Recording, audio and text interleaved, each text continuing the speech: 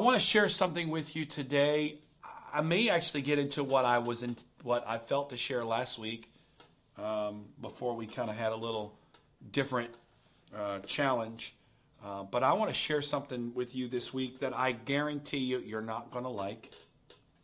I guarantee you that for most of you, you're probably going to want to turn me off, or more than likely, if you are not focused, you're going to get distracted. You're probably going to find other things to occupy your time over the next few minutes, because your flesh, your natural man, is not going to want to hear what I believe the Lord is having me share today. This is not going to be something that's going to make you walk away feeling great, blessed, enriched, comforted, because I got to be frank with you. That's not the season we're in. We're not in that season. We're not into the cuddle, everything feel good season. God is challenging those who will to go to another level, and with that challenge, there is a call, a beckoning, a pulse that's going out in the Holy Ghost to those who are listening. It's calling us to go to places that are uncomfortable. It's causing us to go into places that are not appealing to our flesh, but God is at work. So, if you've got a Bible, one of these things, you don't actually have to have the physical. In fact, if you would give me 1 second, I want to be able to read. This is live, so we're just going to roll with it this morning. Apologize here today. It's just us, so forgive me for being so casual here. But I want to share with you, I've got 2 translations here, and I want to share with you out of both translations. And I'm going to read a little bit this morning, and I know that's maybe a little tough to follow when someone's reading, especially in this setting. So I'm going to ask you, if you have some ability to have a device or actually follow along, it would be best for you to follow along. Can I remind you again of the power of this book? I think I said this the other night to a group of leaders. I'm very thankful that Jesus is so relatable. I'm very thankful that there have been a lot of things in this world. There's some TV shows, there are books, there are pictures. There's a lot of things out there right now that is helping with the relatability of Jesus Christ. And I do know the scripture talks about that he is not a high priest that is not touched by the feelings of our infirmity, that we have this connection with him. He's a father. He's a friend. All of that is true. I don't want to dismiss any of that or diminish the relatability, the fact that he's a friend that sticketh closer to the brother. I don't want to lose any of that or to negate that. But I think sometimes we can so water down God with relatability that we forget the reverence of simply who he is and who and what his word is. John chapter 1 says, in the beginning was the Word was with God, and the Word was God. If you approach this book intellectually, you will receive from it intellectually. But if you approach this book with the idea that this is the extension of the living God, that this is not just a book, but it is the true essence of God. In the beginning was the Word was with God, and the Word was God. If you do that, this book comes alive in a lot of ways, because it ultimately tells you about him. He shares with you things about him. I say that because I think sometimes we can lose the reverence of who God is.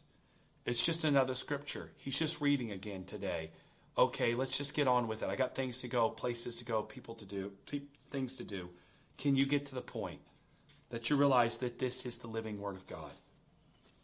So, Matthew chapter 16, verse number 13. There's kind of three different pieces here that are all blended together in the book of Matthew. Matthew 16 says this: When Jesus came in the coast of Caesarea Philippi, he asked his disciples, saying, Who do men say that I, the Son of Man, am? And they said, Some say that thou art John the Baptist, some Elias, others Jeremiah, or one of the prophets. And he said unto them, But whom do you say that I am? And Simon Peter answered and said, Thou art Christ, the Son of the living God. And Jesus answered and said unto him, Blessed art thou, Simon Bar-Jonah, for flesh and blood hath not revealed it unto thee, but my Father which is in heaven. And I say also unto thee that thou art Peter, and upon this rock I will build my church. Notice the pronoun he put there. He didn't say, Upon this rock I will build the church or a church. He specifically put a possessive pronoun in front of the word church. Upon this rock I will build my church. Don't forget that this thing we call the church does not belong to a man, doesn't belong to an organization. It's not built for you or I. This church is God's church. It's built for Him. We've got to stop looking at the church from our perspective, because we're not the architect. And the church isn't built for us. The church was built by Him and for Him and through Him. And the gates of hell shall not prevail against it. And I will give unto thee the keys of the kingdom. And whatsoever thou bind on earth shall be bound in heaven. And whatsoever thou loose on earth shall be loosed in heaven. Then he charged his disciples that they should tell no man that he was Jesus the Christ. Now this was a massive moment of revelation here, where Peter is confessing who Jesus is, and Jesus is returning this confession with the idea of the fact that here he is saying that you are Peter, upon this rock I will build my church, the gates of hell shall not prevail, whatever you bound on earth shall be bound in heaven, whatever you loose on earth shall be loosed in heaven. I'm going to give you the keys of the kingdom. This is a massive moment of revelation. This is a massive moment of empowerment. This is a massive moment that has just taken place. And immediately following this, Matthew follows up with this. From that time forth began Jesus to show his disciples how that he must go unto Jerusalem, suffer many things of the elders and the chief priests and scribes, and be killed. And he was raised again the third day. Then Peter took him and began to rebuke him. This is baffling to me when you read this for a moment. That Peter, this guy was absolutely all over the map. I mean, Peter is absolutely a train wreck half the time. And here's another portion of this that shows that Peter is just, the guy is downright wacky half the time. One moment over here, he's literally giving revelation, and Jesus is sort of giving him the ultimate thumbs up and says to him in verse 17, Blessed art thou, Simon Bar-Jonah, for flesh and blood has not revealed it unto you, but my Father which is in heaven. I mean, just absolutely great job. What you just received, Peter, what you understand is absolutely revelation from heaven itself. And on top of that, here's my second part of that.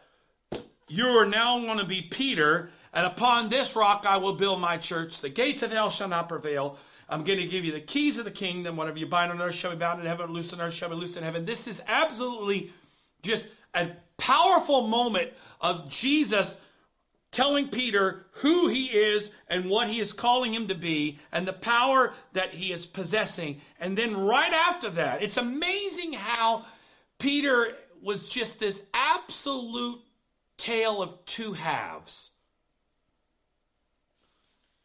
And it says in verse 22, Then Peter took him and began to rebuke him, saying, Be it far from thee, Lord, this shall not be unto you. Meaning, this is not going to happen to you. You're Jesus. You're the Christ. You're the Son of the living God. This is not going to happen to you. You're not going to. We're not going to let this happen to you, and you're certainly not going to let this happen to you. And then Jesus goes from saying, "Blessed art thou, Simon Bar-Jonah, for flesh and blood has not revealed it to you, but my Father which is in heaven." And you're going to be the rock, and the church is going to be built. My church is going to be built, and you got keys, and the gates of hell are not going to prevail against you, and all this stuff's going to happen. And then right after that, 4 verses, in verse 23, he says, "But Jesus turned and said unto Peter, Get thee behind me, Satan. Thou art an offense unto me, for thou savorest not the things that be of God, but those that are of men." And then Jesus went further. Verse 24. Then said Jesus unto his disciples, "If any man will come after me, let him deny himself, take up his cross, follow me. For whosoever will save his life shall lose it. Whosoever will lose his life for my sake shall find it. For what is a man profited, that if he gain the whole world and lose his own soul? Or what shall a man give in exchange for his soul?" I want to read this to you, this passage, same verses. I want to read it to you out of the, it's called the Passion Translation. I want to read it to you out of the Passion Translation. So if you have an app that allows you, or maybe you have actually a real copy of the Passion Translation, I want to read to you the same verses, verse 13 through verse 26 in the Passion Translation. When Jesus came to Caesarea Philippi, he asked his disciples, saying, "What are the people saying about me, the Son of Man? Who do they believe I am?" Then they answered, "Some convince you are John the Baptizer. Others say you are Elijah reincarnated, or Jeremiah, or one of the prophets. But you, who do you say that I am?" And Jesus asked, and Simon Peter spoke up and said, "You are the anointed one, the Son of the living God." Jesus replied, "You are favored and privileged, Simon, son of Jonah. For you didn't discover this on your own, but my Father in heaven has supernaturally revealed it unto you. I give you the name Peter, a stone, and this rock will be the bedrock foundation on which I will build my church, my legislative assembly. And the power of death will not be able to overpower it. I will give you the keys of heaven's kingdom realm, to forbid on earth which is forbidden in heaven, to release on earth which is released in heaven." He again gave his disciples strict orders not to tell anyone that he was the Messiah. From then on, Jesus began to clearly reveal to his disciples that he was destined to go to Jerusalem and suffer injustice from the elders, leading priests, religious scholars. He also explained that he would be killed, and 3 days later he would be raised again to life. Peter took him aside to correct him privately. He reprimanded Jesus over and over, saying, "God forbid, Master, spare yourself. You must never let this happen to you." Jesus turned to Peter and said, "Get out of my way, you Satan. You're a hindrance to me, because of your thoughts are only filled with man's viewpoint." Man, that's powerful. You got to get that. Your thoughts are only viewed with man's viewpoints and not with the ways of God. Then Jesus said to his disciples, "If you truly want to follow me, you should at once completely reject and disown your own life. You must be willing to share my cross and experience it as your own, as your continual surrender to my ways. For if you choose self-sacrifice and lose your life for my glory, you will continually discover true life. But if you choose to keep your lives for yourselves, you will forfeit what you try to keep. For even if you were to gain all the wealth and power of this world at the cost of your own soul, what good would that be? And what could be more valuable to you than your own soul?" Now, this is not exactly an American message. I've said this now for quite a while, that I've had the opportunity, privilege, in a lot of many ways, to be able to travel around the world and to be able to speak and share the gospel in many different countries and be exposed to believers all across the world in many different circumstances, in many different places. And it goes beyond saying this morning that we are living in the most blessed country on the planet. Whether or not you like everything that is happening in our country, whether or not you agree with all the policies, whether or not you like the current regime or not, if your man or woman is in the White House or if they're not, if you did or didn't vote for who's currently president, whatever it is, politics aside, we live in the most blessed country in the world. We live in the most blessed country financially. We live in the most blessed country with our freedoms. We are truly blessed to be living in America. Do we like everything? No. Do I agree with everything? No. Is everything in this country going the way that I would like for it to go? No. But would I choose to live anywhere else? If I had the choice, absolutely not. I choose to be here and live in this country. So I say all of that because I want you to understand that I'm in no way making a disparaging mark about America or Americans, or am I attempting to recant my American citizenship, or even to a degree my pride in being an American. I am proud to be an American. I am proud to wear the red, white, and blue. I am proud to proclaim that the fact that I'm an American citizen. I carry a passport that says that I'm a citizen of this country, and I'm proud to present it when I go through customs in other countries. I'm proud to be. That's not the point of this 5-minute rant. The point I'm trying to make is that we have a massive problem as Americans, because when I go to this book, it's very difficult for me to go to this book without bringing who I am into light. And so when I come and I read the Word of God, it's very hard for me and for most of us to turn off our Americanism. That's not a word, but I'm going to use it for a second. Because of that, there are some passages in this book that don't really fit the American lifestyle, the American dream, or the American way of life. One of the major ones is this portion of Scripture that I have just read. This in no way is the American way, or in no way is this what we as Americans desire. These last 4 verses, last 3 verses here, and I'm going to read them again in the Passion Translation. Jesus says, verse 24, if you truly want to follow me, you should at once completely reject and disown your own life. You must be willing to share my cross and experience it as your own. You're continually surrendered to my ways. For if you choose self-sacrifice and lose your lives for my glory, you will continually discover true life.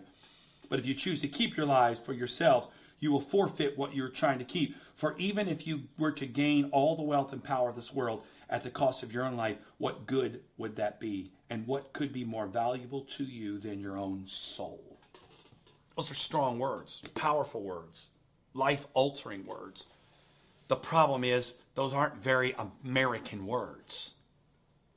We live in the land of opportunity. We live in the place where it's the American dream. And the American dream is for us to get the biggest house, the nicest car, have the nicest possessions, sometimes the most possessions, and all of us be able to make enough money to be able to retire and be able to live out the rest of our days doing what we want, how we want to do it, when we want to do it.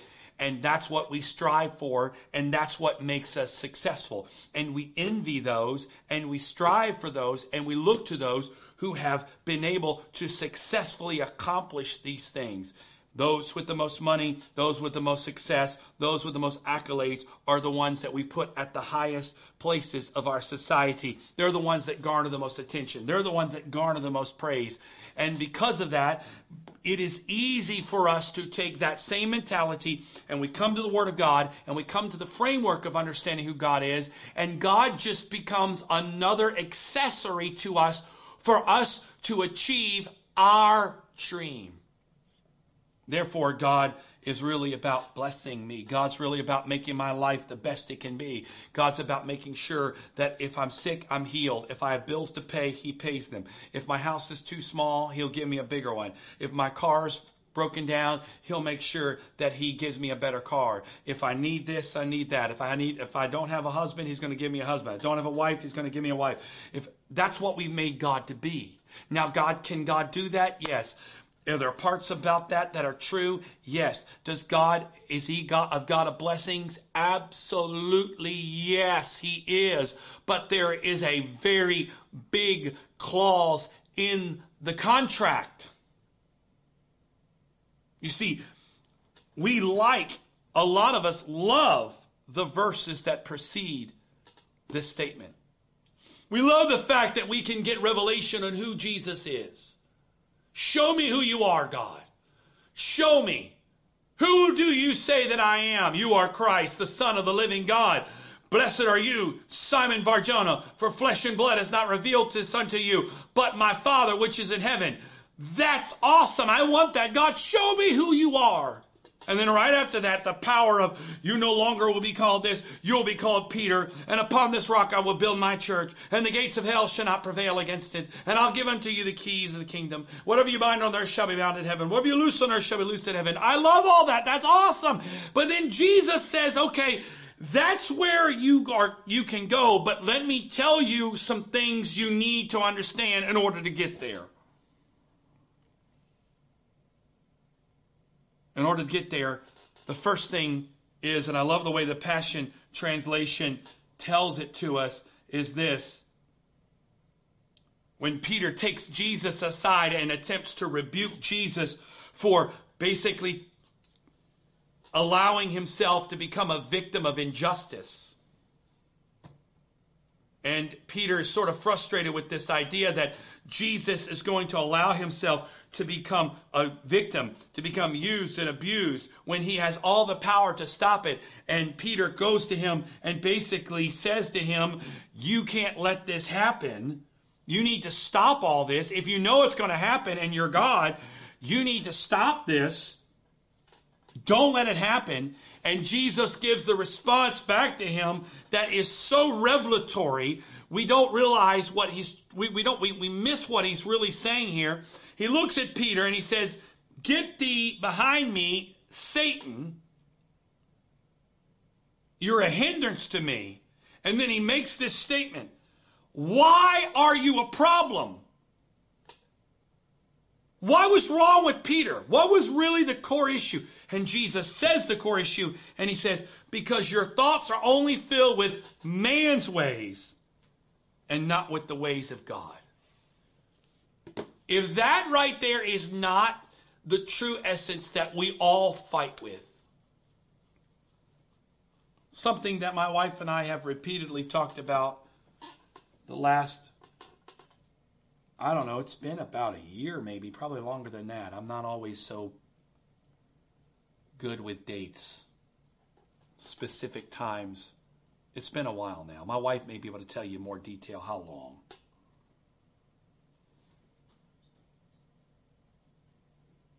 But we've talked about this quite a bit. We've had conversations about it. God doesn't see things the way we see it. Now, I know when I say that, most of you are like, well, that's the most obvious statement. Thank you, Captain Obvious, for that brilliant insight. I don't really think we realize that. God doesn't see things the way we see them. Even though that seems like the most obvious statement of all time, I don't think we fully grasp what that means.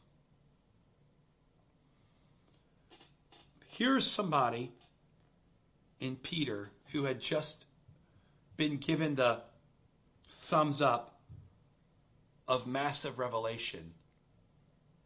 Yet even in his revelation, he still was looking at things through his own perspective.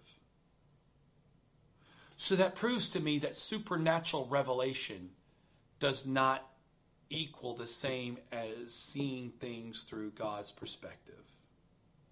That means I can have partial revelation or revelation in certain aspects of God, but not see the full picture or how God sees things. I say that because I have discovered in my own life, I'm discovering even more on a greater level with where God has and taking me over this last little journey, that even to a greater degree, that God's ways and God's thoughts and God's viewpoints are so different. The way he sees things, the way he views things. I'll give you an example. We look at everything in our lives because it's something that's conditioned into us for a lot of different ways. Part of it is because our school, we learn this in school. And so because we learn it in school, it's something that easily translates over into our normal life. And that is, we look at everything from a pass-fail perspective. Right?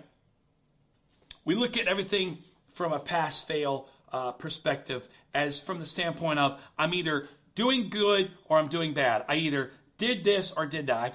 What did I get on my test? Okay, I passed it, great. If I failed it, that's bad. We look at everything like that. But God doesn't see it like that. Now, I'm not suggesting, or am I saying that God looks at things and just basically says it doesn't matter. That's not what I'm saying. I'm saying that passing and failing to God is not based off of how we see pass and fail. And here's why I say that. Because, actually, I'm going to read it to you so that you know. If you've got a Bible, you can go with me. A lot of you that have been around for a long time, you know this scripture before I even read it. But in case you're new, or maybe you're just following along and you don't know this verse, I'm going to read it for you. Hebrews chapter 11, and we're going to go all the way to the end of chapter 11. And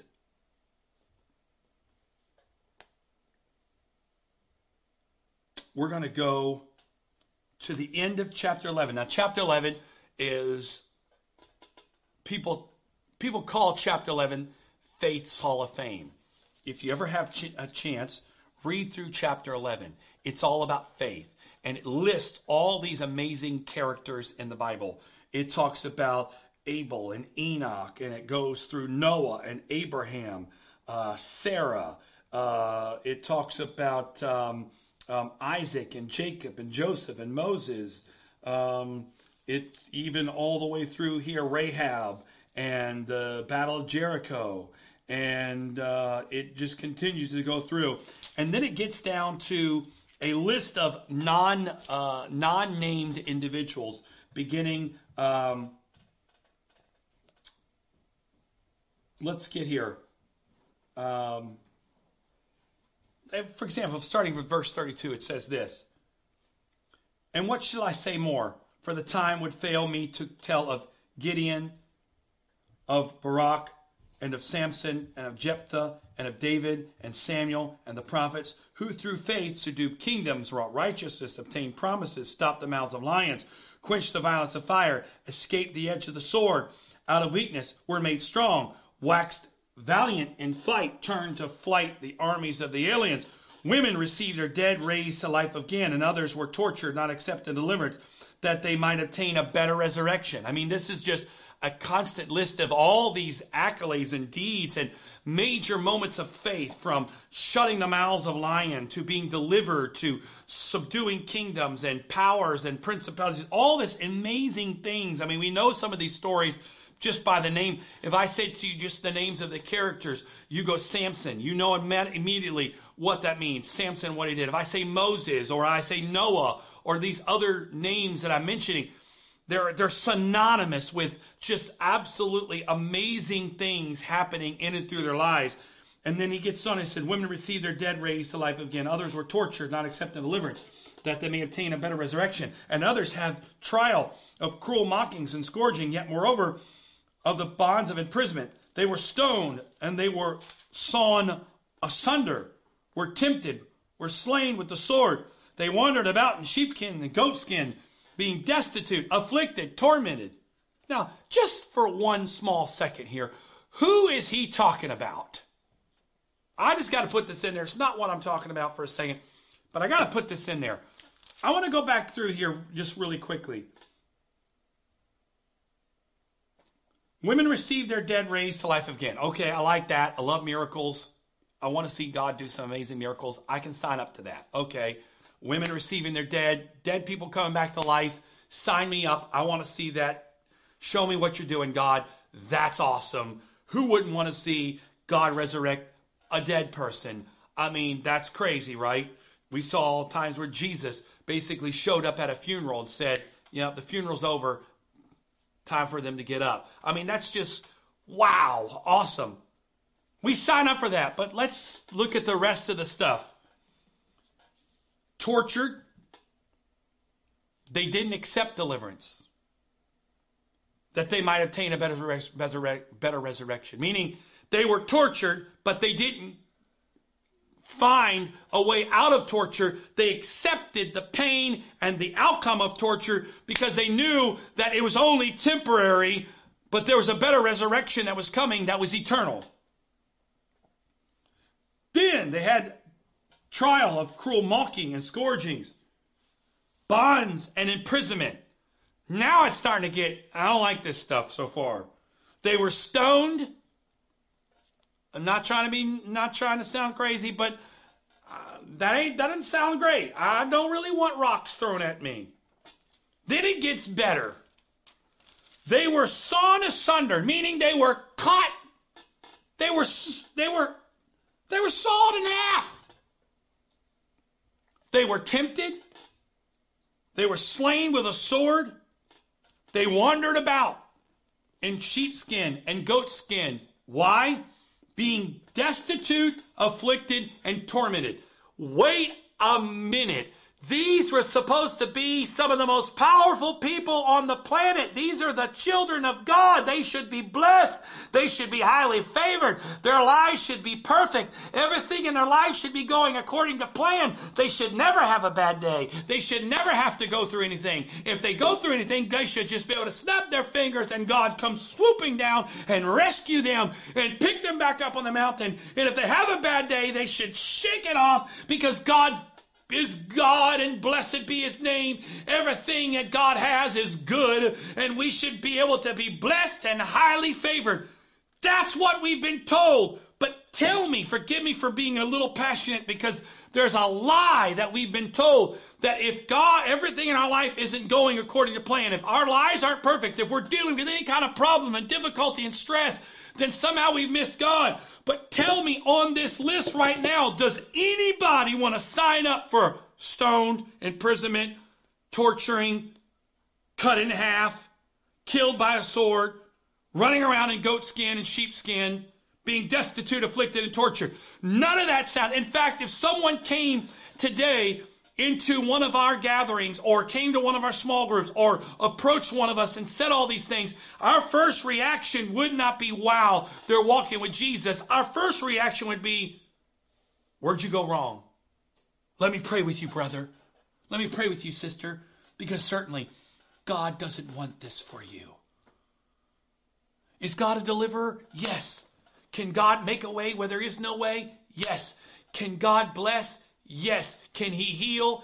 Yes. Can he provide peace and joy? Yes, yes, yes, yes, yes. But there are times in your life where God will lead you into places of affliction, places of destitution, places of torment, Places where you're going to walk into the storm, where you're going to walk into the sword, you're going to walk into the saw, you're going to walk into the stone, you're going to walk into the prison, you're going to walk into the bondage, you're going to walk into the hurt, you're going to walk into the torture. Wait a minute. God, you're supposed to be leading out of this. No, because you're seeing it through your eyes. You're not seeing it God's way.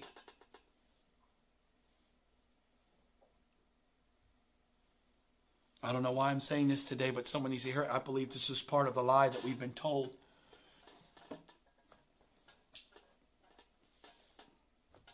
It's just this peace. Because I got to be frank with you. If the only reason why we ever have a smile on our face is because everything in our life is going good, what different are we than people that don't have God? Because they have smiles on their face when their lives are going good. What difference is there between those who walk with Jesus and those who don't walk with Jesus if when people who walk with Jesus always are frustrated and upset and mad and grumpy because their life isn't going according to plan? But the beauty that we have as believers, as someone who confesses not only to walk with Jesus, but confesses to have Jesus inside of them, the beauty that is when I get on here in the morning, you should not be able to tell if I'm having a good day or bad day. You shouldn't be able to tell if my life is going according to my plan or not, because I walk with Him. So no matter what my circumstances are telling me, my heart and my life and my inner man is connected to Him. That's what makes me different.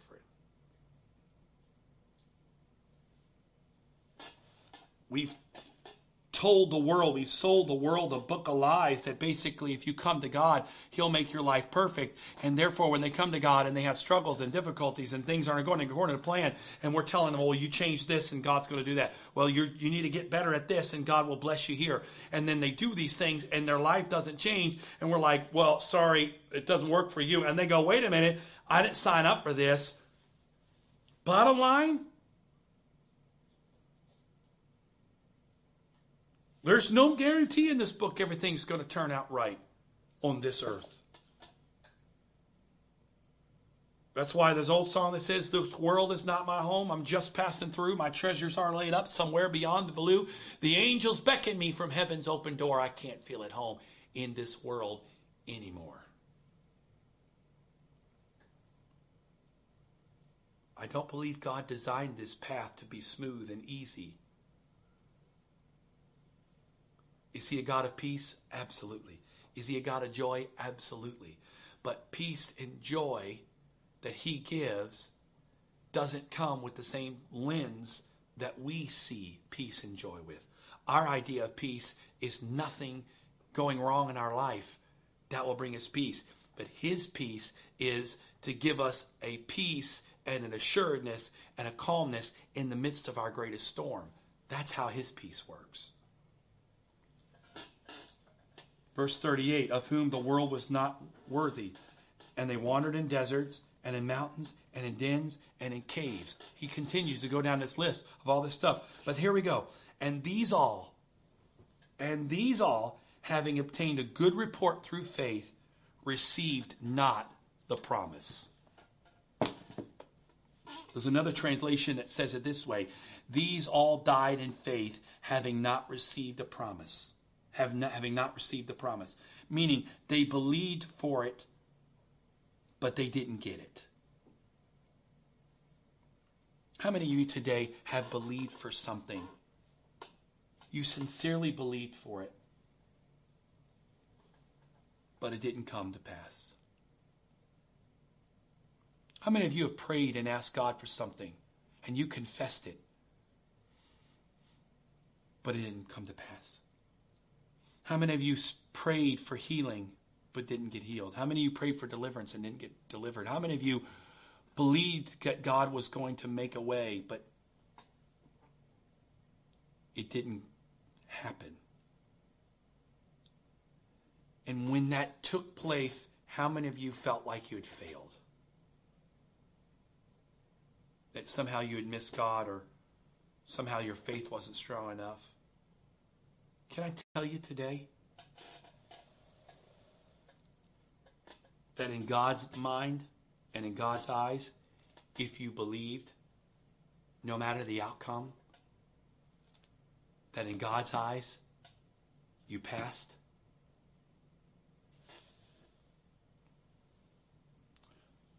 Many of you know my wife and I went on a 2-week, unscheduled, unscripted, for lack of a better term, you want to call it this, a spiritual quest that God took us on 2 weeks. Still not done yet. Thankfully, we're not traveling around in the car every day. But it was unscripted. It was unscheduled. 2 week. I wish I could tell you today that upon arriving home, we were greeted with a host of angels. That we were greeted with the heavens opening up, with booming voices shining, blasting. I wish we could tell you today that we returned home with a triumph of trumpets blasting, rejoicing the fact that we had somehow successfully completed our journey. Or I wish I could tell you that upon returning home, we came home bearing sort of this immense revelation, and we saw God face to face, and man, you should have seen what we saw. We were carried up to the 15th heaven, and we saw God, and we saw him face to face, and we smelled the flowers of heaven, and we walked through the pastures of the rolling hills of heaven, and we even got a chance to feel the texture of the streets of gold, and we talked to Abraham and Isaac and Jacob. We hung out up in heaven. It was absolutely amazing, and I'm going to tell you everything about heaven. I don't have that story. We got a lot of stories of driving around in the car. We got a lot of stories of going from gas station to gas station. We got a lot of stories of, I can tell you pretty much where there's every fast food restaurant between here, Florida, Arkansas, back to Maryland. I got a lot of that. I can tell you some good truck stops. And I can tell you a couple truck stops you might want to avoid at all costs.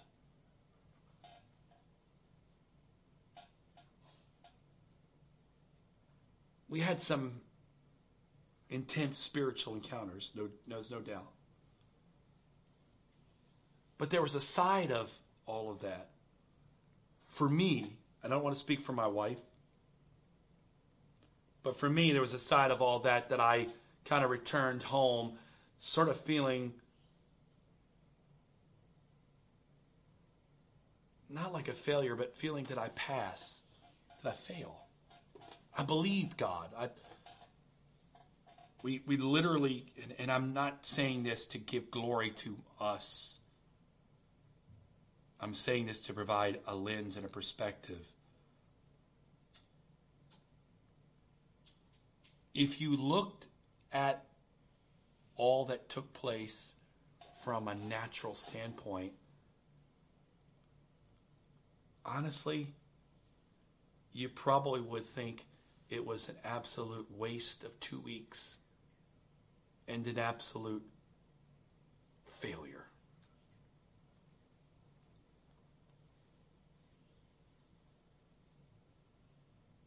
But that's because I'm seeing it through my eyes.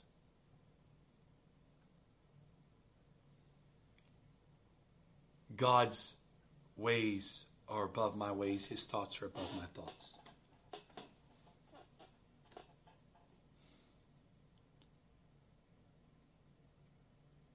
I can't tell you how many times on that 2-week path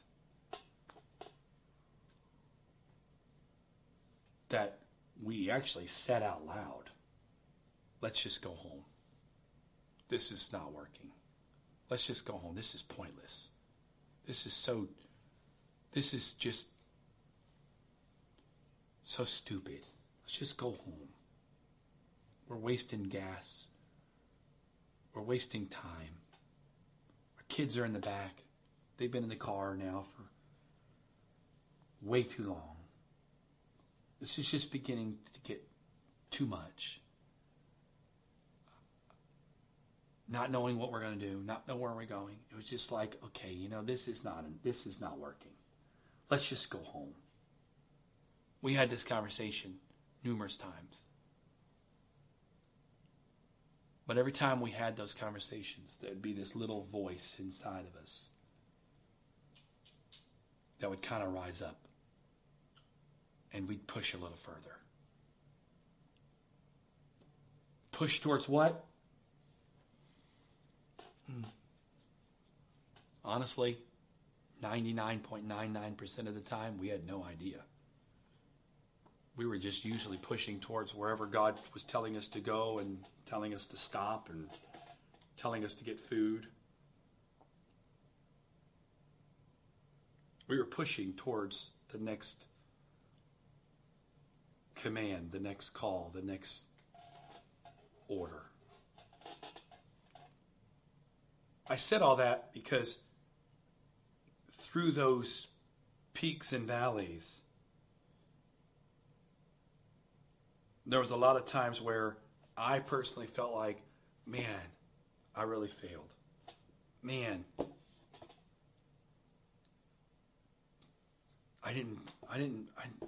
my faith failed. My faith was weak there. But I believe in all that, God began to kind of encourage us and challenge us that failure and passing in His perspective is far different than failing and passing in our perspective. He said, these all died in faith, having not received the promise. You see, if we see things only through God's perspective, we live a very up and down life. The moment something goes wrong in our life, the first thing we think of is, what have I done wrong? What sin have I committed? Where am I missing God? I certainly can't be in His will.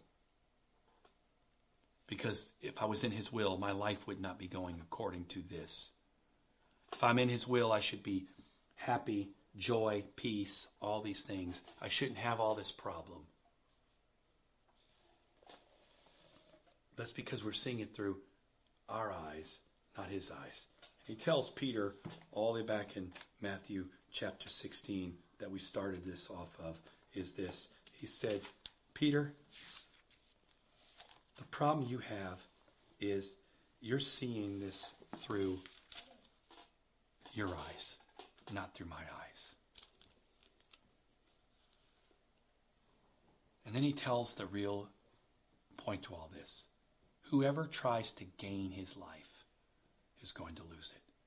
But whoever loses his life for my sake will gain it. You know the problem with that? You can't hack the system. My wife and I were talking about this last night. A while back, the Lord kind of gave her some encouragement. She was frustrated, and I'm probably not telling it well, so forgive me, Kate, for not conveying this exactly how you have said it. I'll try to get it the best I can, but she was frustrated because she felt like she kept failing. She kept failing. And the Lord began to show her something. Because she was trying to do it the best she could, and it kept, no matter how good she did it, it was never good enough. She made the statement that God began to show her standards were higher than His standards. Her expectations were higher than His expectations. And He said the revelation that came to her was she was trying to paint a Mona Lisa, some masterpiece, and it never was good enough. It never came out right. And God was okay with a few squiggly lines on a page like your child would give to you, where that 2-year-old, 3-year-old walks up and says, Dad, I made a picture. You like it? And you're like, It's amazing. If you put that piece of paper up against anybody else, they're going to be like, what in the world is this? It's a bunch of lines. But to you as the parent, it's a masterpiece. You don't care if your 3 or 4-year-old can't paint you the Mona Lisa. The fact is right there, I mean, they're stick figures. The heads are this big. The bodies are this big. One eye's this big. One eye's this big. The mouth is crooked. There's an ear on top of the head. There's an ear on the jaw. But to you, it's beautiful. They'll say, look, Mom, I drew you. There you are right there, and there I am right there, and we're together. And it's like, yeah, but it doesn't look anything like either one of us. But to you, it's a masterpiece. Because you're not looking at it through anyone's eyes but the eyes of love to your child. And she said that the Lord showed her that she was trying to create a masterpiece, but because the fact that she was his child, he was okay with whatever she gave, even if it was just a few squiggly lines. To him, that was all he wanted. The problem with that is this. We were talking about this last night and how liberating that was. But the problem is that some of you hear that and you go, well, that's awesome. Okay, all I got to do, give God is a couple of squiggly lines. Here you go, God. You told Kate that you don't care about a masterpiece. You want a couple of squiggly lines. Okay, I got that. I can do that in my sleep. Here's a couple of squiggly lines. Here you go.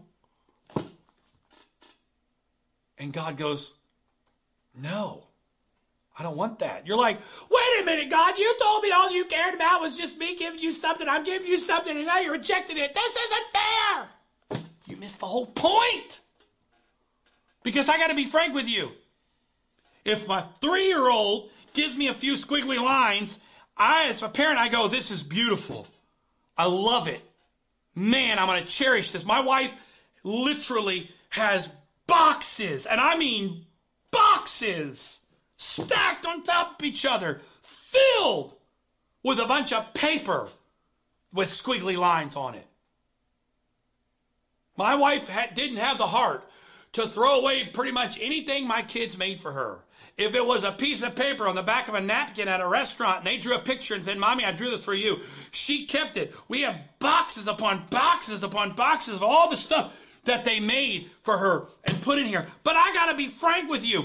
If today I drew a few squiggly lines with a Crayola crayon and handed it to my wife and said, hey, honey, I made this for you, she probably would not put that in the keepsake box. She wouldn't go, oh, Joel, that's wonderful. Thank you. This means the world to me. She'd probably go, really? No. Wait a minute, you're rejecting me. You took their picture and you're throwing my picture away. You're not fair. Why? You know the problem with that is? They gave everything and I just tried to do something to get by. That's the problem with a lot of this. For a lot of you that have been around a long time, you see someone come along and they give God a few squiggly lines and God accepts that and blesses them. And you're like, why am I trying so hard? Forget that. Here, God, here's my squiggly lines. And God goes, yeah, no, it doesn't work that way. You're like, but God, it's not fair. You know why? Because God ultimately is not looking for the outcome. God's looking for your heart. If your heart is there, if you're giving it all your heart, soul, mind, and strength, the outcome to God is irrelevant. The question is, are you giving it everything? The problem is we care about the outcome and not the effort that goes into it. If I'm giving God every part of me, that's all he cares about. I want to look at what's the minimum amount I need to do. Tell me, preacher, today, what do I need to do to be able to be saved? So just give me that and I'm going to do that. And God's like, yeah, it doesn't work that way. Wait a minute. Over there, that person's doing that and they're going to be saved. But over here, you do the same thing and you're lost. This isn't fair. What is God doing? The problem is they're giving every piece of their heart, soul, mind, and strength. And God's going, yes, yes. But I'm over there and I'm just giving half of myself, a quarter of myself, a Sunday part of myself. and I'm giving it, and it looks like it's the same outcome, but God's rejecting me, and he is accepting that, and I get frustrated with God. And the problem is I don't see things the way he sees it, because they're given everything, and I'm given a portion, but I'm expecting God to treat us both the same way. And God goes, nay, nay, nay. That's not what I'm looking for. I'm looking for someone who's willing to lose their life in order to gain it. But you see, you can't hack the system. You can't go, okay, if I lose my life, I'm going to gain it. So I'm really going to gain if I lose. So, okay, God, I want to lose my life. Wink, wink, wink. Okay, God, I'm waiting for the gain. Okay. God, hey. Oh, come on. Huh. Hey, did you not hear what I just said, God? Okay, let's try this again because you didn't hear me. Oh, God. I lose my life for your sake, God. I give everything to you. All of me to you, God. I give it to you. Here it is, God. Okay, wait. I'm waiting for it. Here it comes. Bless me. I'm going to gain it all. Here we go. Ready? I just gave it all to him. Okay. Hello? Excuse me up there. I just gave you all my life. I lost it, and I'm waiting for the gain. This isn't fair. You said if I lost my life, I would gain it. So I'm losing my life, but I'm not gaining anything. So what's up with that? You don't understand how God sees it. God says, deny yourself. Take up your cross. Follow me. That's the first part about that. The first part about it is when you finally lose something enough that you don't care if you ever get it back, that's when God can take you to a place of gain. But you see, he's not looking at your action. He's looking at your heart. So you can't hide your heart through your actions and say, God, but over here I'm doing this. Look at this hand, God. Look at this hand. Oh, you don't. God, look at over here. God, hey, over here. Hey, look, God, you look. You look. Don't worry about. Don't look. You don't. Don't worry about. No, you don't need to look over there. You look. Hey, God, over here. I'm worshiping you over here. Don't worry about this. Hey, God, pay attention over here. Look what I got for you. No, don't. No, you don't need to see this stuff. Hey, no, God's going, yeah, I don't care that you're worshiping me with your hand because your heart is far from me. See, that's why a lot of us, we're not really experiencing all the things that this book promises because we're expecting one way and get a result. You see, you can't trick God. I've realized there's some things about this that I was expecting God to give me something, and I wasn't giving him everything. So I've got to be frank with you today. Some of you are going to take this message and go, I've already been doing that. I already got that. Next! No, you're not. Sorry to say that. You're not.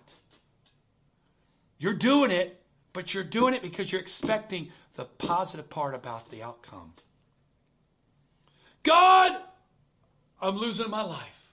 Because God, I know if I lose my life, you're going to bless me. If I lose my life, God, you're going to enrich me. If I lose my life, God, your word promises that you're going to give me life more abundantly. The Bible says if I lose my life, I'm going to gain it. So God, I'm losing my life. And I'm waiting for the gain. Where's the gain? No. We all know the story. It's been repeated 1,000 times. It's been used a million times as illustrations. We all know the story of Abraham and Isaac, right? He takes Isaac up to the altar, and he puts Isaac on the altar, and he goes to kill Isaac, and God stops his hand, and he looks over and sees a ram in the thicket, and God provides a sacrifice, and Isaac gets up off the altar, and God's like, okay, Abraham, you passed the test. This is awesome.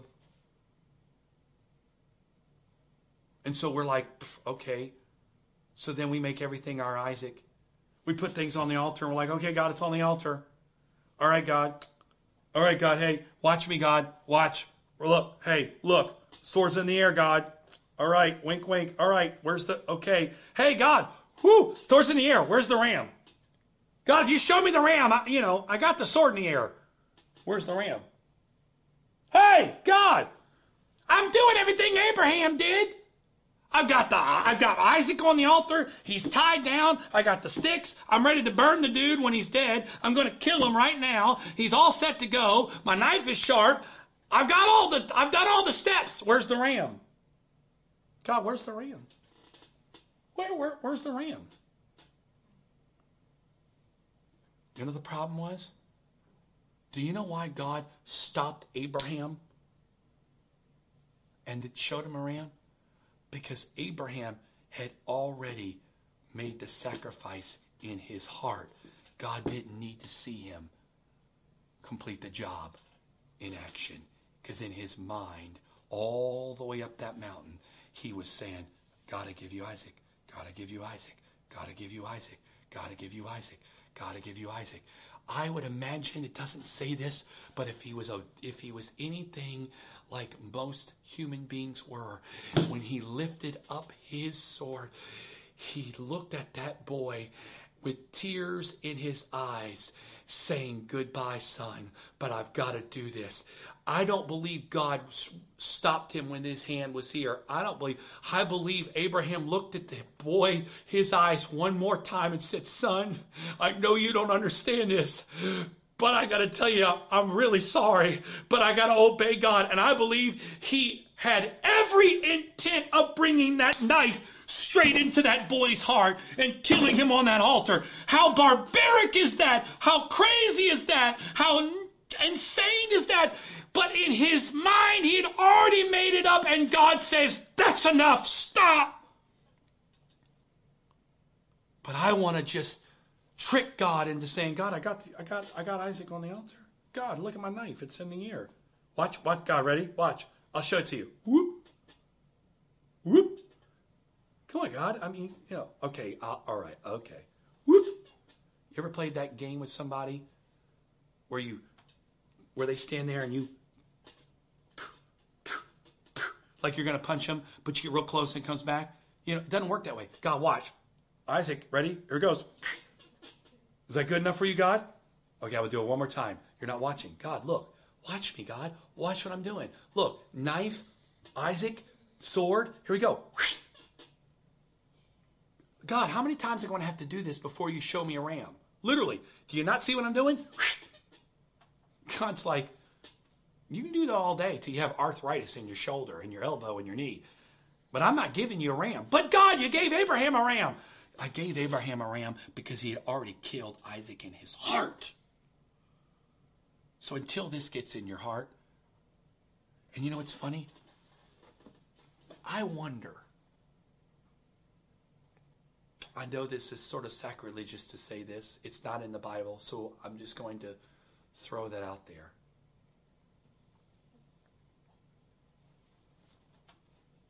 I don't even know if Abraham was relieved.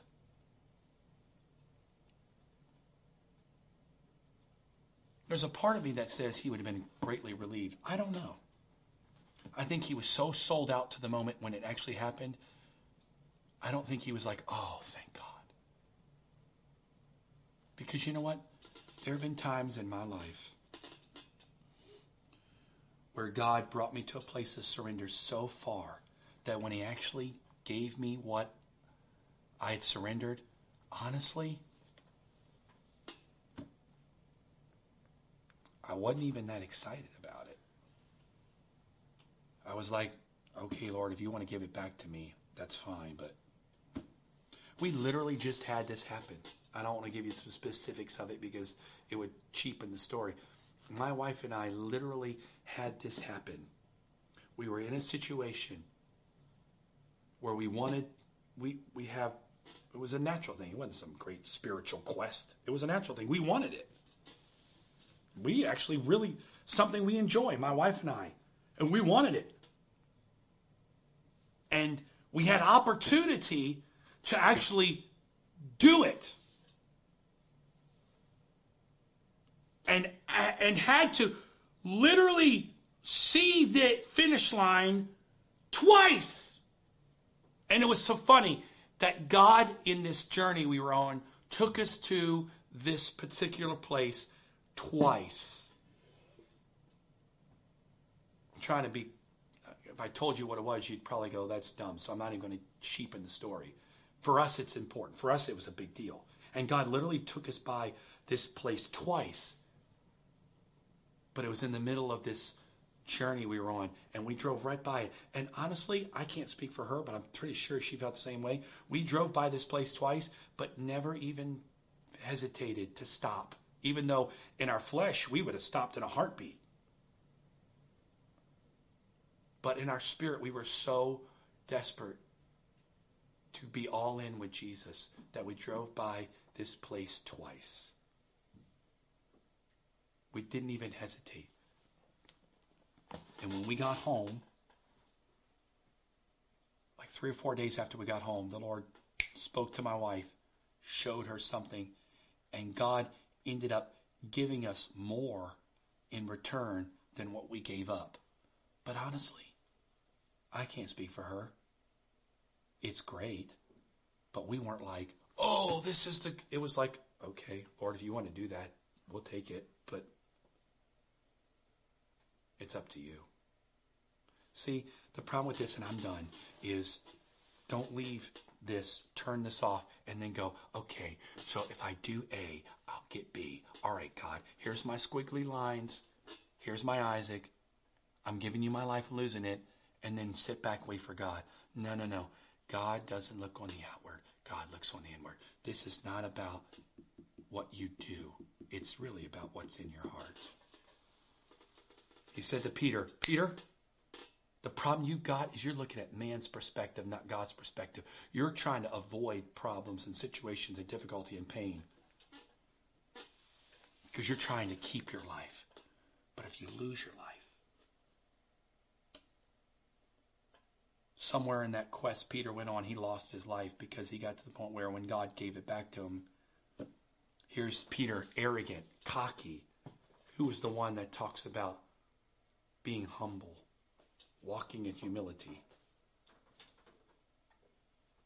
So, my challenge to you today, my fellow Americans, are we going to follow the American dream, or are we going to follow God? Because you know what? God has no obligation to give you the American dream. If you saw our life today, my wife and I's life, what God has given and blessed us with, you would think that all that I'm talking to you about today is a big sales pitch baloney. Well, of course you're telling me all that. Look at your life. Of course I would say that if you have no idea how many altars we have faced. And you know what? I say this, and I don't even blink to say it. If God said right now, take it all, I wouldn't even blink. You say, well, you're just saying that. You know what? I'm sorry you feel that way. So if you know my wife and I, you look at our life, you go, man, of course he talks about that. Because look at his life. It's so amazing. I mean, God's blessed us with a beautiful house. We have wonderful cars. We're blessed. We are very blessed. But honestly,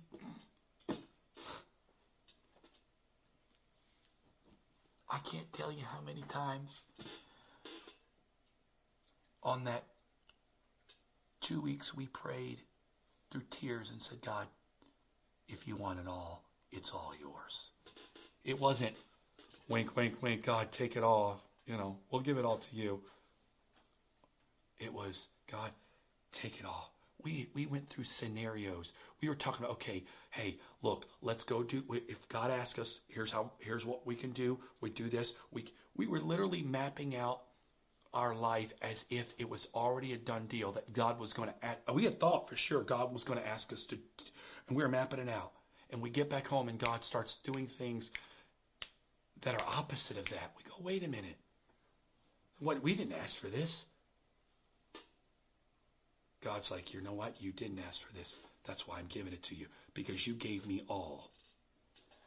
Sorry, folks. Some of you are totally in your carnality and your flesh going to try to take this message and this word and use it for your own good, and it's not going to work, and you're going to go, see, it doesn't work. But there's somebody out there that's listening to me that's going to find their altar, and they're going to put it all on the altar, and they're going to say, God, it's all yours. Every bit of it. I don't want it back. If you want it all, I give it to you. And you're not doing it with a wink and a smile and a smirk, expecting God to go, okay, you can have it back. You're doing it because in your mind, it's already done. God, you want it, it's yours. If it's what you want, it's yours. My job, my career, my life, my earnings, my health, my possessions, everything is yours. If you want it all, you can have it all. Well, is God going to give it back? I don't know. But he can have it all. That's what God's wanting today. He doesn't want your actions. He wants your heart. And you know what? Every day, I got to be frank with you. I say this with all sincerity. Every day I'm discovering there's other pieces of my heart that I haven't fully given. And he goes, yeah, but Joel, there's another piece.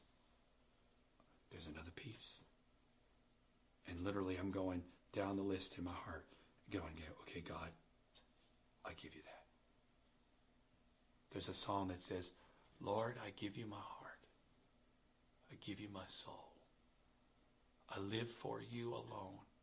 Every breath that I take, every moment I'm awake, have your way in me. I pray that today, that becomes your prayer. Lord, I give you my heart. Lord, I give you my soul. I live for you alone. Every breath that I take, every moment I'm awake, have your way in me. All of my heart, all of my soul, all of my mind, all of my strength today, in Jesus' name. God bless you. Thank you as always for joining. I pray in Jesus' name that you are challenged, that you are convicted, not because of me, but because of the power of the Word of God and the Spirit of God that's at work in your life. Because the Bible says that he's drawing us. Would you let God draw you close to him and let him work in your life today? In Jesus' name. God bless you, and we'll see you again next time.